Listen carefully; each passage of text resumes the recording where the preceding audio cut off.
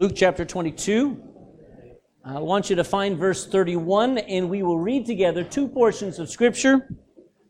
I'd like you to stand with me as we read Luke chapter 22. I'm going to talk to you this morning about falling yet not failing.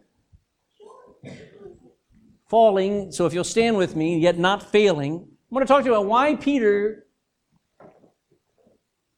messed up a lot and yet didn't really mess up bad like sometimes we think of ourselves. So you're going to look in Luke chapter 22. We're going to read 31 down to 34, and then I'll tell you to go to the next set, which is 54 to 62. Just follow me, starting in Luke 22, verse 31. A little complicated, but we'll get it. Standing with me, we will read together. Just read these four verses, 1, 2, 3, 4, 31, 32, 33, 34. Then I'll tell you where to go after that. It's just still in the same chapter. All right, when you found it, let's begin, starting in verse 31, together. And the Lord said, Simon, Simon, behold, Satan hath desired to have you, that he may sift you as wheat. But I have prayed for thee, that thy faith fail not. And when thou art converted, strengthen thy brethren. And he said unto him, Lord, I am ready to go with thee both into prison and to death. And he said, I tell thee, Peter, the cock shall not crow this day before that thou shalt thrice deny that thou knowest me. Verse 54 now. You're reading all the way down to 62, verses 54 to 62. Begin. Then took they him and led him and brought him into the high priest's house, and Peter followed afar off. And when they had kindled a fire in the midst of the hall and were set down together, Peter sat down among them. But a certain maid beheld him as he sat by the fire, and earnestly looked upon him, and said, This man was also with him. And he denied him, saying, Woman, I know him not. And after a little while, another saw him, and said, Thou art also of them. And Peter said, Man, I am not. And about the space of 1 hour after, another confidently affirmed, saying, Of a truth, this fellow also was with him, for he is a Galilean. And Peter said, Man, I know not what thou sayest. And immediately, while he yet spake, the cock crew.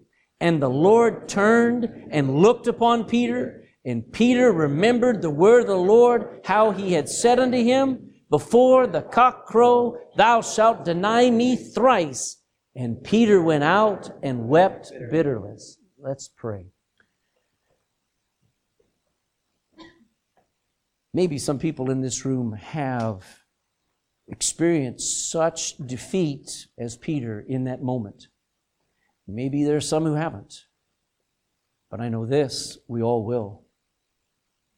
There's not one of us who are capable of withstanding all forms of temptation and all forms of demonic attack. Lord, there are times when we absolutely surprise ourselves how far low we go. To deny being a disciple of Jesus, to deny even knowing Him.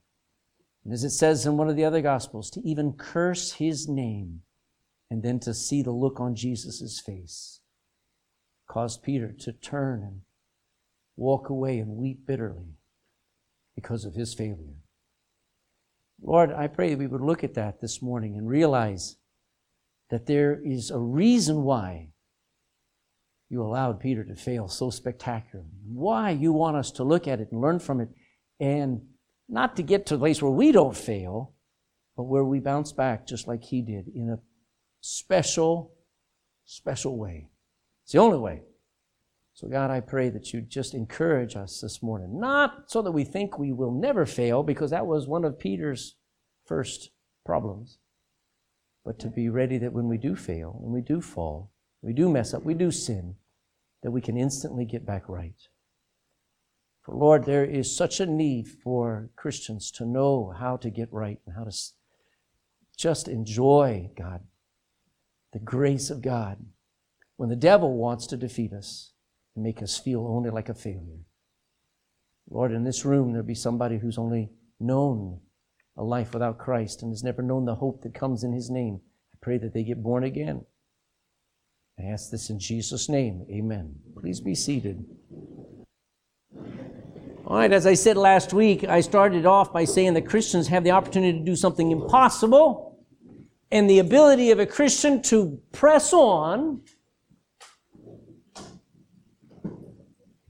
even when we have failed trying to do the right things. You know, when we fail God, when we go our own way, when we do our own thing and we disobey God and we find ourselves sinning, the miracle is that somehow God's able to take us and get us back on the right track. And this is going to be a good, encouraging message. Remember, our main scripture for the year, Philippians 3:13 and 14. I don't know if you remember it, but it's a priceless truth. This is, brethren, I count not myself to have apprehended. I have not arrived at the place of perfection yet, and neither have you. But this one thing I do, remember what he does? Forgetting those things which are behind, and reaching forth into those things which are before, I press toward the mark for the prize of the high calling of God in Christ Jesus. Now that takes a lot of effort, because the devil doesn't want you anywhere except ruin and defeat it. So when you're facing your failures, it's hard to press on. So especially when your heart and your mind is telling you you're a loser. So I want to encourage you by reminding you that everyone fails in life. In some areas, and some people fail in many areas. Last week I gave you a long list of people who failed in their life along the way, and yet you wouldn't have known it. You would only known them as people of success, like the success stories of Walt Disney. I gave you Sylvester Stallone, Thomas Edison, Albert Einstein. People who you say, well, you didn't know about his background or their background and how they became a success through loads of failure. So the truth is this, and they teach this in business, but you need to remember, it first started with God. There is no success without first failing. And anybody who ever has succeeded usually has failed intensively beforehand. They just got back up. Now, failure has a way of ruining Christians when failure is not supposed to. Failure, and I'm talking about moral failures. I'm going to talk about the examples here. Failure hurts. How many have woken up and just felt like a failure? Don't raise your hand, all right? But how many just have woken up and just go, I am a capital F failure. It is such a deep, hurting feeling. And it darkens Christians. It robs you of your joy. If you on Tuesday and Wednesday and Thursday are reading your Bible, you're handing out tracts, you're giving the gospel, you're singing gospel hymns at home, you're being an example at work of what a Christian joy is like. And then on Friday night, you watch something filthy, and on Saturday you feel dirty, and then I don't know what you do. You just find yourself falling back into the old habits. Come Sunday morning, it is like pulling a tooth, getting you to get into church and to just be around other people because you feel like a failure. Amen? The devil lays traps, as I'm going to show, to darken you, to get you to shut down the light. It also depresses Christians. A lot of Christians go through a period in their life where they're saved and they're happy about it, they're joyful about it, they're trying to get everybody else saved, and then they mess up morally, maybe with just things going wrong in their life. They just lose their joy. They lose what they think is their faith. And then in the end, they just feel depressed. And it hardens Christians. The more you fail, the devil hardens you. Well, that's not what's supposed to happen. Ultimately, it ruins Christians. And there are Christians who are what the Bible calls cast away. God can't use them anymore, and they are set aside, and He doesn't use them. And that ought to terrify you. Because the greatest privilege of any Christian is not to be great, but to be useful. To be at the ready, so the Lord says, I can use you here, do this. And when you're not useful to God, I'm telling you, you're only useful to the devil. So it ruins Christians' lives because they get so hard that they don't mind not being used. They don't care that they haven't read their Bible. They don't care that souls are going to hell, and they don't witness to them. They don't pray for them. And they're just hard, and they're ruined. And that's not right. You know what the Bible calls us? More than conquerors. That means we're better than conquerors. Whatever the devil throws at us, we can defeat, not by our own self. Don't get that idea. But 1 John says we've already overcome this world. And that's breathtaking. We have overcome just by our faith. So this month, we're learning about failing as Christians. You say, what a subject. Yeah, it's a good subject because we all do it. And there are 7 big areas that we fail in, all right? I talked to you about very important area, especially for Christians, is our homes. And when we fail in our marriage, we are a failure. Marriage, raising our children, watching them grow up and then never come back for God, never live for God, go off and they live with somebody, they never get married. They have kids, they can't even decide on whether the kids are boys or girls. Can you imagine how being a parent of some of these people who are in the limelight, they're politicians and they're movie stars, what do their mothers think? Listen to them talk about their lifestyle and stuff. Failure, raising your children, your career choice.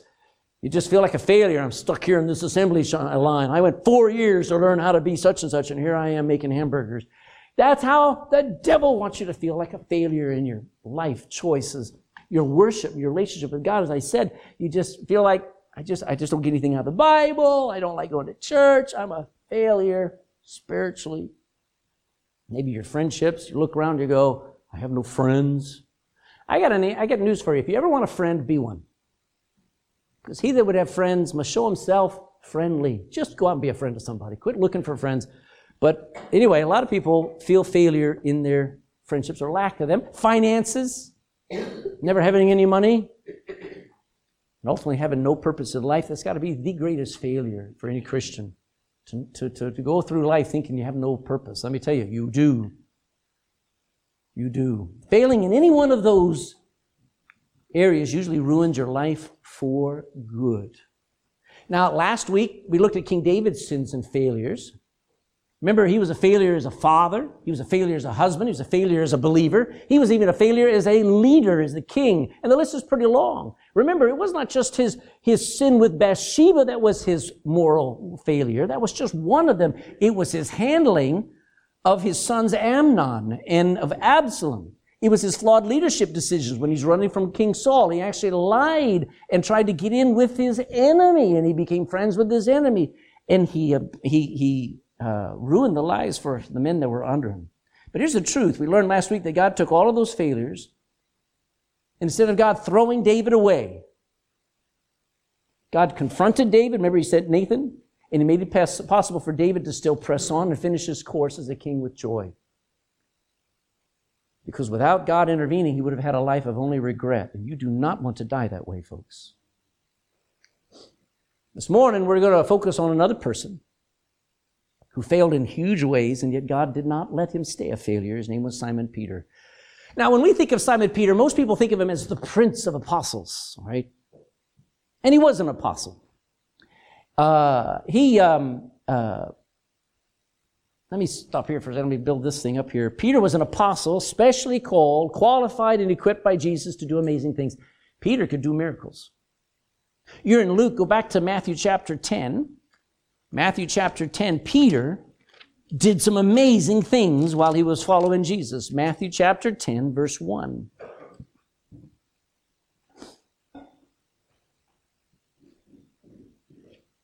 Matthew 10:1, and when he, Jesus, had called unto him his 12 disciples, he gave them power against unclean spirits to cast them out and to heal how much manner of sickness?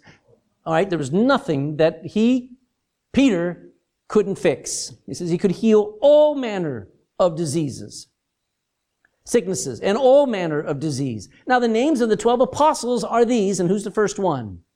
Simon, who is called Peter, and then Andrew's brother, and so on and so forth. Now I want you to go down to verse 7, still in chapter 10 and verse 7, it says, as ye go, Jesus sending them out, he says, as ye go, preach, saying, the kingdom of heaven is at hand. Heal the sick. Heal the easy diseases like colds and flus. I don't know if you can heal a man flu, but at least maybe you could try.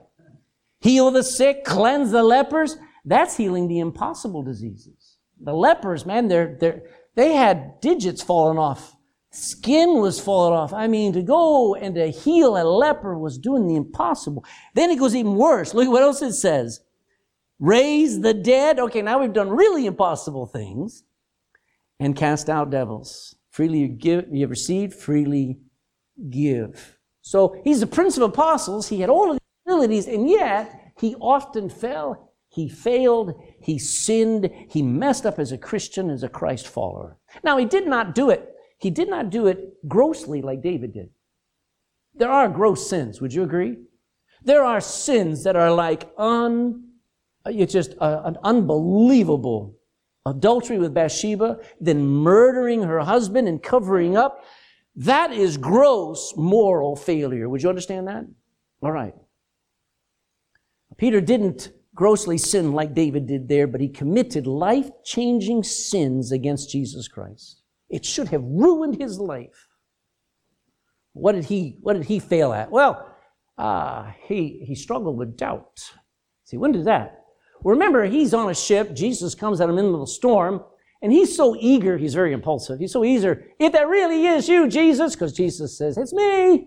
He says, let me come out on the water. Ask me to come out on the water to walk on the water with you. I don't know if he really believed he would or not, but Jesus said, come on. So Peter jumps out there and starts walking on that water, and it's fun as long as his eyes are on Jesus. But when he looks at that water and he sees that wind blowing across those waves, he sinks like a rock. And he cries out, Lord, save me. And instantly, Jesus reaches down there and grabs him. I mean, that's the fastest. Only my mother was that fast at grabbing things.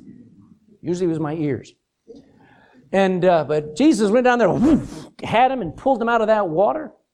And he said to Peter, he says, why did you doubt? Why? So Peter often struggled, just like anybody, with doubt. Thank God Jesus was there. And thank God Jesus didn't want him to drown. Because if I were Jesus and somebody else is sort of not really believing in me, I would have walked on. Serves you right. Not really. But I'm giving you the illustration that Jesus was right there and was not wanting him to fail all the way down. Remember our memory verse. Eric doing that there, saying, though he fall, yet shall he not be utterly cast down, which means hit rock bottom as a Christian. Second area that he failed at, and you listen, we get the idea, and I'm going to say this again in a few minutes, but we get the idea, we get the Catholic idea that all these people in the Bible, they were not sinners. Saint Peter, and he was. Saint Mary, Queen of Heaven. I have a book, Mary Our Hope. It's a blasphemous book. And every page of it it's like they took all the praise that belongs to Jesus Christ and God the Father, and they just put Mary there. But they make it sinless perfection. If there was no sin in Mary, let me tell you, that is wrong, folks. And now I understand why people worship the priests and the bishops. Because, and why they trusted them with little boys.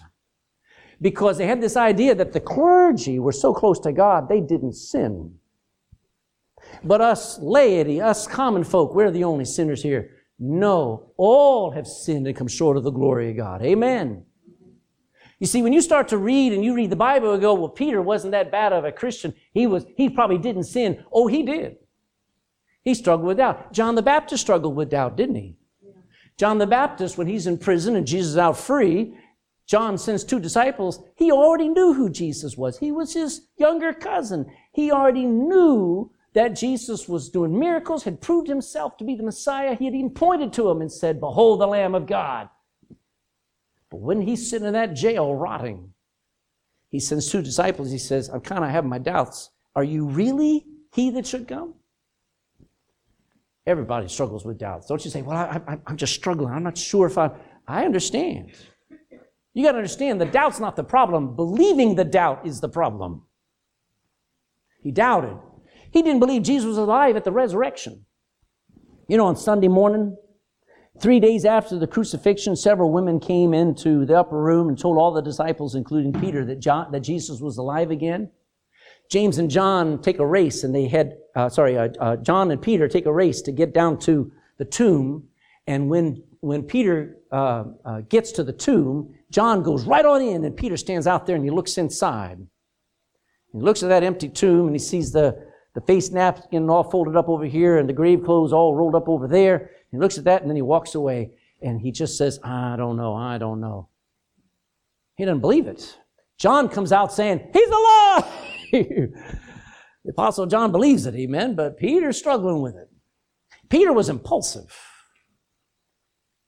In the Garden of Gethsemane, when the mob surrounded Jesus Christ and started to take his hands and bind Jesus' hands, Peter draws that sword and starts swinging, and he misses somebody's head and nips his ear off. He just reacts. On the Mount of Transfiguration, when Peter sees Jesus and Moses and Elijah, Peter says, let me build a couple of tents here, and you guys just stay here as long as you want. He had no idea what was going on, but he's just very impulsive. You know, impulsiveness will get you in trouble, folks. If you just don't stop and think before you speak, if you just don't think before you buy, if you don't think before you do, you're going to do some stupid things. Peter, this is the big thing. Peter was not committed to the call of God in his life, not for a while. I'll show you something. Go to Matthew 4. You're in Matthew 9. Go to Matthew chapter 4, verse 18. Matthew 4:18.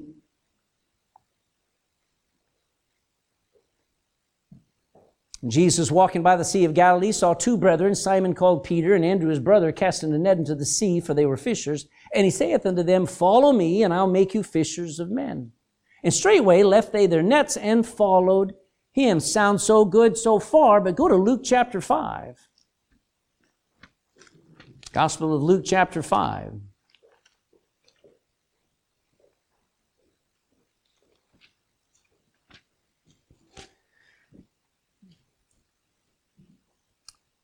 Luke chapter 5 and verse 5, it came to pass that as the people pressed upon him to hear the word of God from Jesus, Jesus stood by the lake of Gennesaret. He saw two ships standing by the lake, but the fishermen were gone out of them and were washing their nets. He entered into one of the ships, which was Simon's, and he prayed him that he would thrust out a little from the land. And he sat down and taught the people out of the ship. And jump down there now. In verse 10, and so was also James and John, the sons of Zebedee, which were partners with Simon. And Jesus said unto Simon, fear not, from henceforth thou shalt catch men. And when they had brought their ships to land, they forsook all and followed him again. I want you to understand, Jesus calls him, and then a couple weeks later, he's back fishing. Jesus says, can I borrow your boat, Peter? He didn't rebuke him. He says, can I borrow your boat? Takes him out to sea. It's actually, without going through the story, Peter's all excited about fishing, but he caught nothing that night, and that's the night that Jesus said, cast your net on the other side. He draws in these fish, and Peter says, depart from me. I'm sinful. I'm not committed. Jesus said, it's okay. Just follow me, and I'll make you to become a fisher of men. Go to John chapter 1. Gospel of John chapter 1, verse 40. Stuck in all these things is a third time. John chapter 1 and verse 40. One of the two which heard John the Baptist speak and following him was Andrew, Simon Peter's brother. He first findeth his own brother Simon and saith unto him, we have found the Messiah, which is being interpreted, the Christ. And he brought him to Jesus, and when Jesus beheld him, he said, thou art Simon the son of Jonah. Thou shalt be called Cephas, which was by interpretation, a stone. So 3 times you find different instances where Peter keeps meeting Jesus and then keeps going back fishing. And I'll show you one more.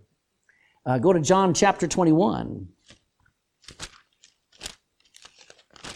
John chapter 21. And this ought to encourage some of you because, listen, God has his hand on you and you're resisting him working in your life and you keep going back to the old you when God wants to move you to a new you and to a new life and a new purpose. John chapter 21, verse 15. Again, this is after the resurrection. It's actually a week after the resurrection. And Peter's struggling. Start back in verse 1. After these things, Jesus showed himself again to the disciples at the Sea of Tiberias. And on this wise showed he himself. There were together Simon Peter, Thomas called Didymus, and Nathanael of Cana in Galilee, and the sons of Zebedee, James and John, and 2 other of his disciples. Simon Peter saying to them, guess what? What does he want to do? I want to go fishing.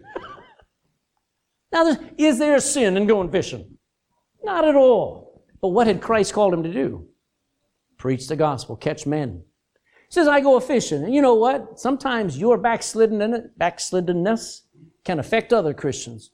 I go a-fishing. They say unto him, we also go with thee. And they went forth, they entered into the ship immediately, and that night they caught nothing. Now go down to verse 18. Well, yeah, this is that time. If you remember, Jesus says, cast your net on the other side again. They catch so many fish. Jesus is counting the fish there. And Jesus says, Peter, do you love me? Remember that? That's this chapter. And he asks, Peter, do you love me? 3 times. Do you love me more than these fish? Look there in verse 18. Verily, verily, I say unto thee, when thou wast young, thou girdest thyself, you dressed yourself, and you walked whither thou wouldest, but when thou shalt be old, thou shalt stretch forth thy hands, and another shall gird thee, and carry thee whither thou wouldest not. This spake he, signifying by what death he should glorify God. And when he had spoken this, he said unto him 2 words again. What are his words all the way from the start time he met him until the last? What does he say? Follow me. But Peter's not so quick to give up. Verse 20, then Peter, turning about, seeth the disciple whom Jesus loved. Who was that? That's John. That's the Apostle John. Peter looks right at John, which also leaned on his breast and on Jesus' breast at supper, and said, Lord, John said this, Lord, which is he that betrayeth thee? That's what John had said. Peter, seeing him, saith to Jesus, Lord, and what shall this man do? As if, how is he going to die? Jesus saith unto him, if it's my will that he tarry till I come, what is that to thee? Just follow thou me. You see his problem? Now it's subtle. I mean, it's not overt. But every time Jesus comes and says, Peter, follow me. Jesus is doing something. A few weeks later, where's Peter? I got to go get Peter. Peter, follow me. Peter, and even after the resurrection, he says, do you love me enough to follow me no matter what my will is for anyone else? Peter had a problem. We all do. It's our nature. He failed in his commitment to the call. He also had wrong doctrine.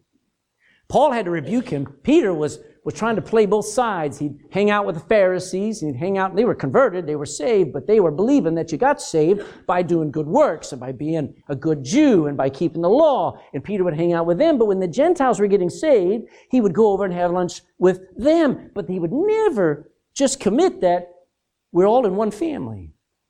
And he was struggling with the doctrine of, well, do they have to be good Jews or can they just be by faith being saved? And he was struggling with that, and Paul walked right up to him in front of everybody and rebuked him publicly. He said, it's not possible. It wasn't possible for us Jews, and it's not possible for them to bear the yoke of the law. And he rebuked him because Peter struggled with wrong ideas and wrong doctrine. But you have to admit, the worst failure of all was when he turned his back on Jesus. Think about it. He denied even knowing who Jesus was, and he allowed the Pharisees, the Roman soldiers, the Roman governor, to abuse Jesus without opposition. So if you're standing there and you're watching down the street, you see one kid standing there and he's minding his own business. Another kid comes up there and just punches him. And you stand there and go, and you just go back to mowing your grass. And then you hear the kid screaming. He's being punched and punched and kicked and punched. And you did nothing. You're an accomplice. Are you not? And Peter is allowing Jesus to be taken and beaten and pulverized and tortured and murdered. And Peter is denying even knowing him. You see how bad that was? He put up no opposition. Remember, these were sins. They were not just mistakes. They were not just accidents. They were fiascos. They were spiritual catastrophes. when Peter fell off the wagon, so to speak. Now, how is it possible? How is it possible that Jesus' most committed followers would fall so spectacularly? All right, let me give you some biblical reality. All right, you ready? All humans have spots, blemishes, flaws. We all have a past. We all have a tendency to sin. We have an old nature, whether it's Moses, David, Elijah, Sarah, Ruth, Mary, or Simon Peter. Ecclesiastes 7:20 says this, there is not a just man on the earth that doeth good and sinneth not. Why? For all have sinned, and all have come short of the glory of God. We fail. Peter was a man of like passions as we are. Go to Acts chapter 14. Acts chapter 14. Peter,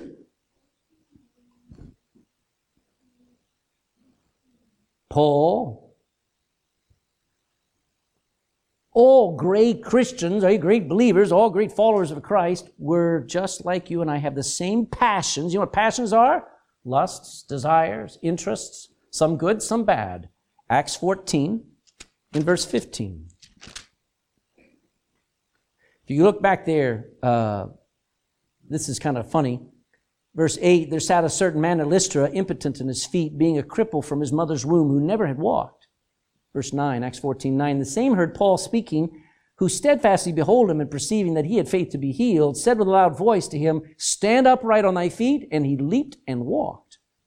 When the people saw what Paul had done, they lifted up their voices, saying in the speech of Lycaonia, the gods are come down to us in the likeness of men. Do you ever wonder why all the movies are made out there in a place called Los Angeles? The place of angels? I don't think there are any angels except dark ones out there.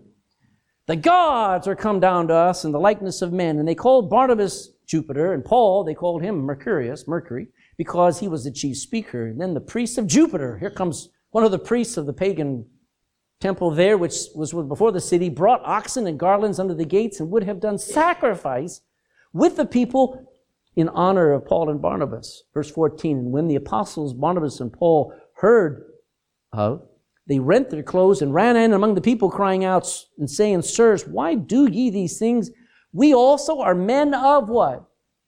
Like passions with you. And we only preach unto you that ye should turn from these vanities, that's repentance, unto the living God, which made heaven and earth and the sea and all things that are therein. So here's an opportunity for Paul to say, yes, I deserve all of this adoration, all this praise. I'm great. No, he says, we're just like you, made out of the same flesh. Peter had all the same struggles you and I had. You and I have still today. Peter even battled with temptation to sin. You know what the Bible says in 1 Corinthians 10:13? There hath no temptation taken you, but such as is common to man. That means men and women, boys and girls. And he struggled with the temptation to quit, which is the most constant temptation these days. You know, any one of these sins would have ruined anyone else, and it should have ruined Peter, but amazingly, Peter isn't able to quit, and that's what I want to focus on. Peter is going to teach us something here.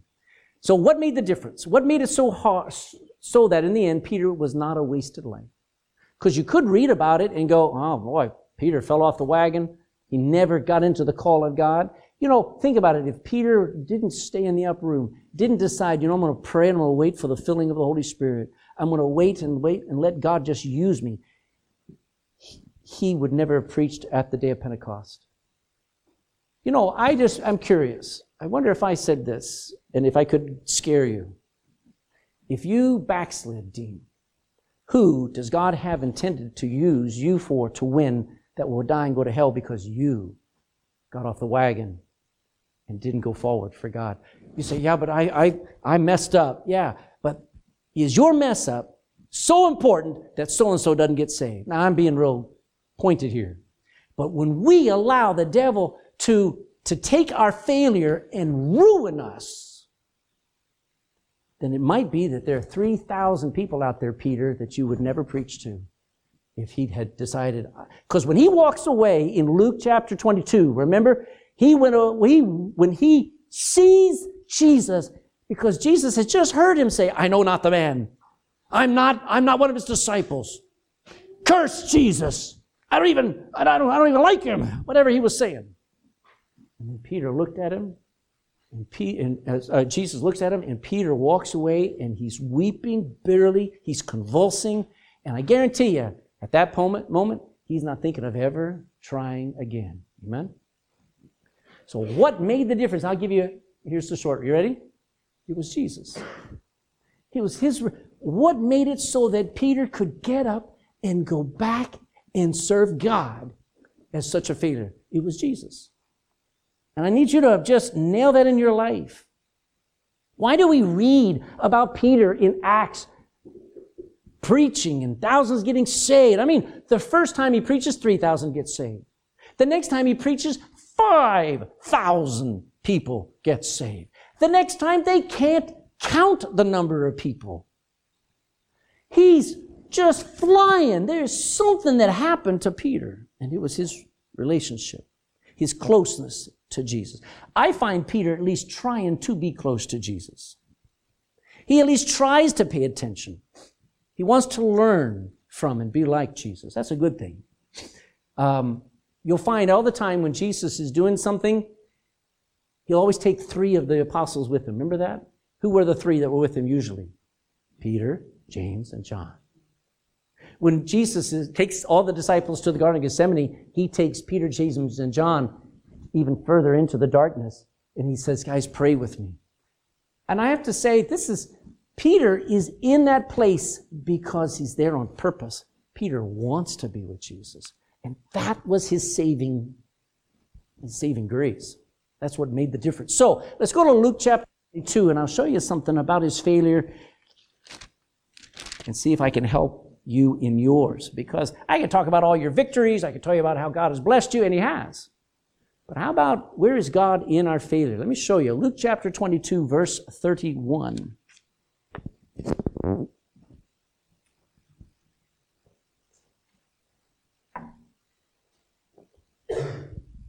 Luke 22:31. And the Lord said, Simon, Simon, behold, Satan hath desired to have you, that he may sift you as wheat. But I have prayed for thee, that thy faith fail not, and when thou art converted, strengthen thy brethren. And he said unto him, Lord, I am ready to go with thee both into prison and to death. And he said, I tell thee, Peter, the cock shall not crow this day. It'll be early morning before that thou shalt thrice deny that thou knowest me. Satan sets a trap for Peter and Jesus says, Satan desires to enslave you again, Peter. He wants to make a meal out of you like a lion does. Like a lion that he is. When you sift wheat, it's because you're going to bake some bread. He says, Satan is going to take you apart bit by bit so that he can pound you and end up making a meal out of you. Not the Bible warn us and say, be sober, be vigilant, for your adversary the devil walketh about as a roaring lion, seeking whom he may. Peter, the devil wants to make a meal out of you. And by the way, he's very capable of destroying anybody in this room. Peter's pretty strong, pretty stubborn, pretty able to stand up to any kind of bully, any kind of enemy. I believe he knew how to use a sword. I don't know how he missed the head, but he only got the ear, that one guy. But he's well capable to defend himself, but not against the devil. David wasn't able to fight against satanic attack and temptation. He took down David. He tripped up Samson. He used Eve to trap Adam. He ruined Solomon, the wisest man who ever lived. And now Satan was after Peter. Listen, if Satan ever comes after you, you better get very close to Jesus Christ. You better have a walk with God that is unparalleled. Now, what does Satan use to end up trapping Peter? Number one, he uses frustration. How many of you ever get frustrated in life? I mean, you're frustrated. I'm going to pick up Mikey this morning, and there's a Sunday driver on the road just before the exit to get off there at the track. And I'm looking at him going, why? Why? This is a motorway almost, really effectively. It's 120 kilometers an hour. He was really going 80 kilometers an hour on that road. So I come up behind him, and it's coming up to the turn. And I'm going, do I wait on this guy or do I go around? So I started to go, and I'm going, I have to go back behind him. And the guy's glaring at me through his mirror like, you're a dangerous driver. I'm going, you're a dangerous driver. Frustration. What is Peter's frustration? Satan is going to use the fact that Jesus goes wonky here. Jesus doesn't make sense. Jesus is letting these men take him away. He's not defending himself. Jesus is allowing them to surround and to take him to Pilate and to take him to the high priest. Everything's going wrong, and he gets frustrated. Secondly, he uses fear of persecution.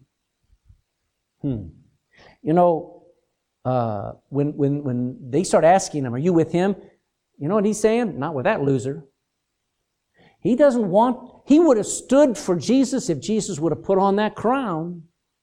But because Jesus was in that place of abuse, Jesus was a loser now to Peter. Peter says, I'm not dying for a lost cause. Think about it. He says, if they're going to persecute me, I don't want to be persecuted for somebody like Jesus right now. He wasn't even allowed to act impulsively. At least, Peter says, at least Jesus should have said, well done, Peter, thank you for defending me. No, Jesus rebukes Peter when he starts swinging his sword. And then what does Satan use most of all? He'll use guilt like a knife on Peter. Because from that moment where he has denied Christ, denied even knowing him, and turns back on him, that guilt is like the worst thing you can ever feel. Satan planned to ruin Peter's future, his ministry, his joy, and his potential. But then Jesus made a promise. Look in verse 32. But I have what? Not just defended you. Jesus says, I have prayed for thee, that thy faith fail not, and when thou art converted, strengthen thy brethren. Jesus made some promises. He did not promise to keep Peter from sinning. Didn't promise him keep him from falling. Do you know falling is a necessary part of life? Nod your head. It is okay when your kid falls off the bike, learning to ride the bike. It is okay. I know it's Tara. I think it was Ruth. Did you break your arm, or who broke their arm off of the wall? That was Sarah. She climbed over the wall, fell off, broke her arm. Not the end of the world. Right? It was for her for those few hours there. Failing an exam at school is okay. Nobody wants to have an F, so they changed the grades now. What are the grades? 1, 2, 3, 4, 5, or something like that. They don't want to use the F. They don't want to use a D. They don't want anybody to feel like they failed. Let me tell you, there are times you need to feel like a failure. Amen. You need to be able to say, honestly, you didn't do well. That's part of life. Somebody doesn't make it on a team, well, we have an award for you for participation. That's wrong. You need to be able to say, I didn't make it on the team, and go on with life. God help us to allow people to fail. Jesus, however, promises to never let us fall all the way down. Go to Jude. Hold your place here. Go ahead. Go to Jude chapter 1 and verse 24.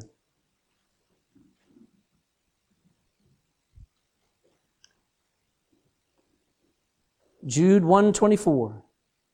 Now unto him that is able to keep you from falling, and to present you faultless before the presence of his glory with exceeding joy. You know who's able to keep you from going all the way down and ruining, and you being ruined, is Jesus Christ. That's where our praise belongs. You know what he keeps us by? He keeps us by interceding for us. He is our mediator. There is how many mediators between us and God? One. There's one God and one mediator between God and men, the man Christ Jesus. You know what that means? He's your stand-in between two enemies. Jesus Christ is who reconciled me and God into a family. He's our advocate. Go to 1 John. Go back to the left, find 1 John chapter 2. These are amazing scriptures. 1 John chapter 2. My little children, these things write I unto you, that ye sin not. So this is no excuse for you to sin. This is understanding what happens when we do sin. What does the Bible say? Be ye holy, for I am holy. So that's my goal. But along the way, I will fail. Here we go. I write these things that ye sin not. And if any man does sin, what do we have? We have an advocate. We have a defense attorney with the Father, Jesus Christ the righteous. He is the propitiation for all our sins. He's the full payment for them. And not for ours only, but also for the sins of the whole world. So Jesus defends us against the accuser of the brother of Satan. His blood has paid for all our sins that I will ever commit. He intercedes for us. You know, when the devil shows up and says to God, there goes Craig, you ought to kill him. You know what Jesus says? I already died, bud. Get out of here. He intercedes for us. He protects us. He doesn't allow. I'm glad the devil is not going to win in the end. Amen? He's going to present me faultless before the throne, and that is a miracle. Right now, I'm not faultless, but one day he will take everything that's wrong about me and make it right. That's a lot of fixing. He'll faithfully, Philippians 1:6, being confident of this very thing, that he which hath begun a good work in you will finish it, will perform it until the day of Jesus Christ. He's faithfully, he stays faithfully. Well, I don't feel like he's working. Well, that's just because you're hard. Because you've let sin harden you. You've let failure harden you. You've let the devil just darken you. And I tell you what, if you'll do what Peter does here in a few moments, you'll feel the work of the Holy Spirit again in your heart, pulling you back to the Bible, pulling you back to praising God, pulling you back to open your mouth with the gospel. Let me tell you, it's not that far coming back. It just takes a heart. He faithfully works in us, and he's continually calling us forward. Go back to the left. Hebrews chapter 12.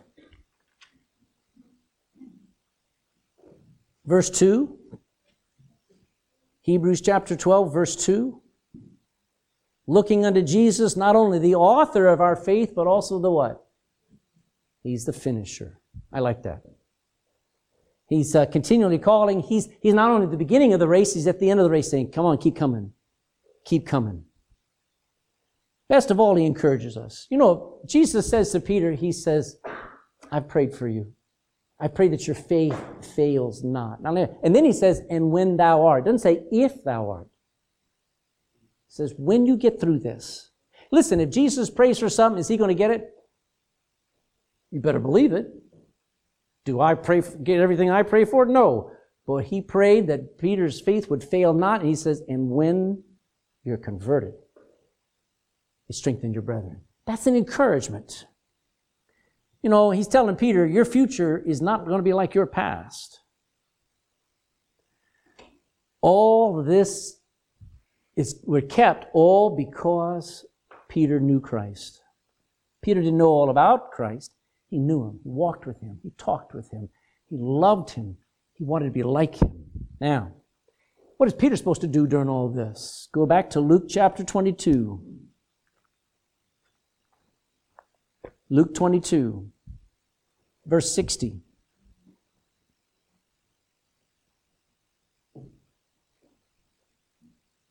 Luke 22, verse 60, Peter said, Man, I know not what thou sayest. And immediately while he yet spake, the cock crew. A cock is a rooster.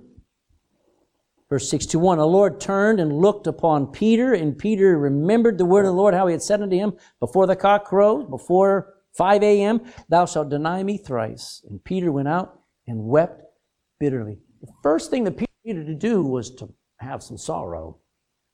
What a wonderful word. Now, I guarantee you, Peter saw his failure as permanent. He said, I've ruined it. I've gone too far. It's the worst thing I could have ever done. Maybe. As far as Peter's concerned, this was probably the end of his spiritual life. Would you think so? Would you think, if you didn't read the rest of the Bible yet, if you had read that, you'd say, boy, Peter's done. God's all through with him now. That's what you'd think. It says, my failure is a reason not even to try again. Let me tell you something. It's not all bad to feel that way, because that's part of guilt. And guilt is not all bad. Guilt is an awareness I've done wrong. Guilt is good. But it's only good when there's an escape, when there's a way out of it, because guilt without release suffocates. It kills you. That's why a lot of people go into a dark place because of something that either they've done or something was done to them, and they know no way out. I'm glad Jesus is the door. All right? So guilt is good. I guarantee you, Peter walked away dead on the inside. Man, it's over. You and I need to see sin. Our sin is something that was wrong to do. If you ever sin against your wife, or sin against robbing from the company, or you ever rob from your neighbor, or you ever lie, or you ever covet, or you ever lust, all of those things, you should know that is wrong. Amen? They're not just, I made a mistake. No, you sinned. Wicked and wrong. Peter thinks this was the worst thing he could have ever done. He also had no excuse. He couldn't say, well, Jesus, this is your fault. Can you imagine if he tried to blame Jesus for him denying? You know how we should see our sin? As letting Jesus down. Jesus had been with Peter for 3.5 years, had done nothing but good, and here was Peter in a heartbeat going, I didn't even know the guy. And he let Jesus down. But in that moment, Peter was broken, amen? Peter was humbled. Sorrow is a good thing to have when you sin. Secondly, confession. Look at verse 32. Luke 22:32. But I have prayed for thee that thy faith fail not. You know what faith is? Faith is agreeing with God. Here, let me give you. If I met you and you weren't saved, all right? And I pull out a gospel and I says, listen, the Bible says, and the Bible says, and the Bible says, and the Bible says, you're a sinner. There's enough sins to send you to hell for all eternity. You agree with that? You know what faith is? Is agreeing with God. And the point is that Peter had to confess, which means to agree with the judge. You're right, judge. I'm wrong. Jesus said, that's where the success comes in when you stop arguing. What does Peter say in the next verse, verse 33? Wait a minute, Lord. I won't deny you. I'm ready to go with thee, even into prison and to death. Really? Is he agreeing with Jesus or is he arguing? He's arguing. He's saying, I would never fail you. Yes, you will. Up to this point, Peter would never have imagined that he would do so wrong and fail in so many ways. You could never have convinced Peter that he would fail so spectacularly in these next few moments. You know, the best thing you can do when you fail, when you sin, is own it. And go, you're right. I'm wrong. Because at that point you can claim 1 John 1:9. What does it say? If we confess our sin. You know what that means? It doesn't just mean say, I sinned. It means believe you sinned. It means agree with God that you sinned. Then He's faithful and just to forgive us our sins and to cleanse us from all unrighteousness. Third thing that Peter needs to do, not only agreeing with God, is have continuous conversion. Well, this is breathtaking. Because verse 32 says, I have prayed for thee that thy faith fail not, and when thou art, doesn't say when he's saved, doesn't use the word when you're born again, he's already saved. But he's not changed. When you're converted, when you're a different man, I want you to strengthen thy brethren. Continuous conversion is, even though you fail, you get up and you believe God can still use you. You believe God still takes broken people and does great things with them. Peter didn't need to get converted again to salvation. That's a once-off deal. But he still needed to be changed. You know, some of you are saved. Many of you are saved, but your wallet's not saved. Yeah, the wallet is still owned by the world. Your eyes aren't saved yet. Your eyes aren't converted. You still let your eyes see things that you know the Holy Spirit doesn't want you to watch. Your mouth is saying things that no Christian should be saying. Your mouth needs to be converted, amen? Your soul may be saved, but your mouth is still living like the devil, amen? Every one of us need to be going through a process of change, constant conversion. And then keep going. Keep following. You cannot fail unless you quit. Do you know, I thought about this. Jesus wastes no training. Jesus had trained Peter and prepared him for a life of service. And the worst thing Peter could do was not to deny Christ. The worst thing that Peter could do was to waste his life and not live for Christ. That's far worse. Because if you're saved, you really won't be able to quit. I have found this to be true. At least not for very long. Because when you ever do try to quit, guess who comes after you? The good shepherd who goes after the lost sheep. He's not going to let you alone. Amen? So you can just chalk it up. If your life's miserable, it's probably because you're trying to quit. Amen. He won't let you. He'll bring you back. Start seeing your sin as it really is probably one of the best things you could ever do. Guess what God sees your sin as? Already paid for.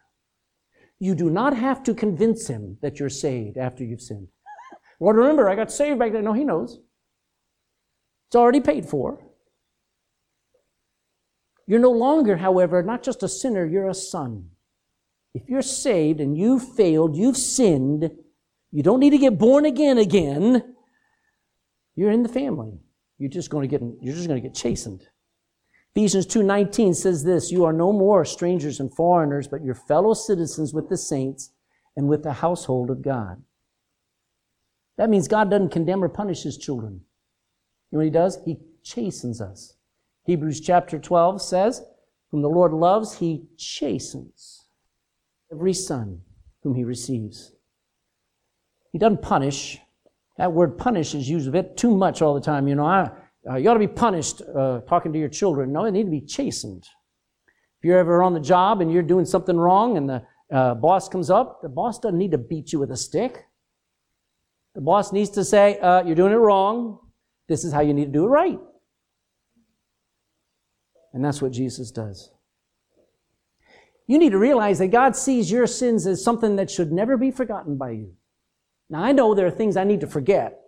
But you know what those things are? The things I need to forget are the things that people have done against me. Those I need to forget. But I never need to forget what I've done against people. Peter never will forget denying Christ. As a matter of fact, God put it in the Bible so he couldn't forget either. Never forget the wrongs you've done to others. Forget the wrongs they've done to you. But God wants us to never forget what we've done that's wrong, and that keeps us humble. What else does God see our sins as? Something to put under the power of the blood of Jesus, Jesus' atonement. Think about it. Do you know the blood of Christ can cleanse even the memory of our sins and make it so that God is going to make it work out for good somehow. I'm just going to stay around and watch it. Put it under the blood and say, Lord, there, I leave it to you. I'm sorry, it was wrong, but there, it's not on me, it's under the blood. And lastly, God sees your sin as forgiven and you're free to serve again if you just get your heart right. Don't ever sit there and figure, well, I guess I've ruined. Yeah, maybe you can't do X, Y, and Z, but you can still do A, B, C, and D. There's too many Christians. I had a friend years ago when I was in Bible college. One thing that kept coming back on him was his past. And he kept saying, I keep failing. I don't think God can use me. You know where he is today? Nowhere. He always carried his past and his failures and his sins on him instead of putting them on Christ, instead of putting them under the blood, instead of believing that God could use them. That's where too many Christians are at. They are at the level of a failure, and that's not what you are, folks. You're a sinner saved by grace. That's not the same thing. A failure is somebody who, when they fail and they walk away and they never come back, that's a failure. There are no failures in God's kingdom, in His family. There are sons and daughters who sin and get chastened and then get back going, because that's what Peter does. After the resurrection, God made sure, had an angel say, make sure you tell His disciples and Peter to meet Him up in Galilee. Make sure you get Peter to meet Jesus up there. Because Peter probably at this point just can't imagine ever being wanted by Jesus Christ anymore. Psalm 103 says, as far as the east is from the west, so far hath He removed our transgressions from us. One of these days we're going to be sinless, folks. We're going to be without sin. We're going to be just like Jesus.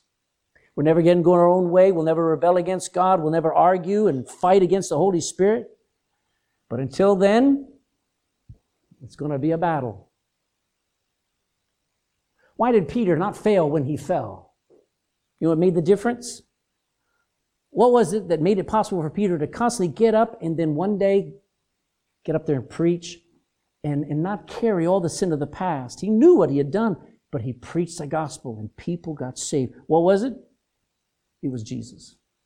It's just Jesus Christ. You know why I'm saved? Because He's the answer to everything. I don't need theology to understand how to go forward. I just need to have Jesus Christ, and I have every reason to go forward. Jesus had a call on Peter's life. He was not going to let him go. Even though Peter kept trying to go back, Jesus kept saying, come forward. Whenever Peter failed, Jesus never brought it up. After Peter fell into the water and Jesus picked him up, Jesus never reminded him of that failure ever again. Wouldn't that be nice? His forgiveness is absolute. And you know what probably we're missing is the filling of the Holy Spirit that Peter got on the day of Pentecost that helped him to have joy in the spite of such failure. Ask God to make it so that you can't quit. Because that's his greatest delight, is to just come after us like a good shepherd and to say, I'm not going to let you quit, Craig. I'm not going to let you quit. I'm not going to let the devil. I've prayed for you, Craig. I've prayed that your faith will not fail. And when you're changed, I want you to turn around. I want you to strengthen all your brethren. Now, what if you're not a true Christian? Maybe if you're a Christian only in name. I'm going to tell you this. You need to fear the wrath of God. Because the sin's not on Christ, it's still on you.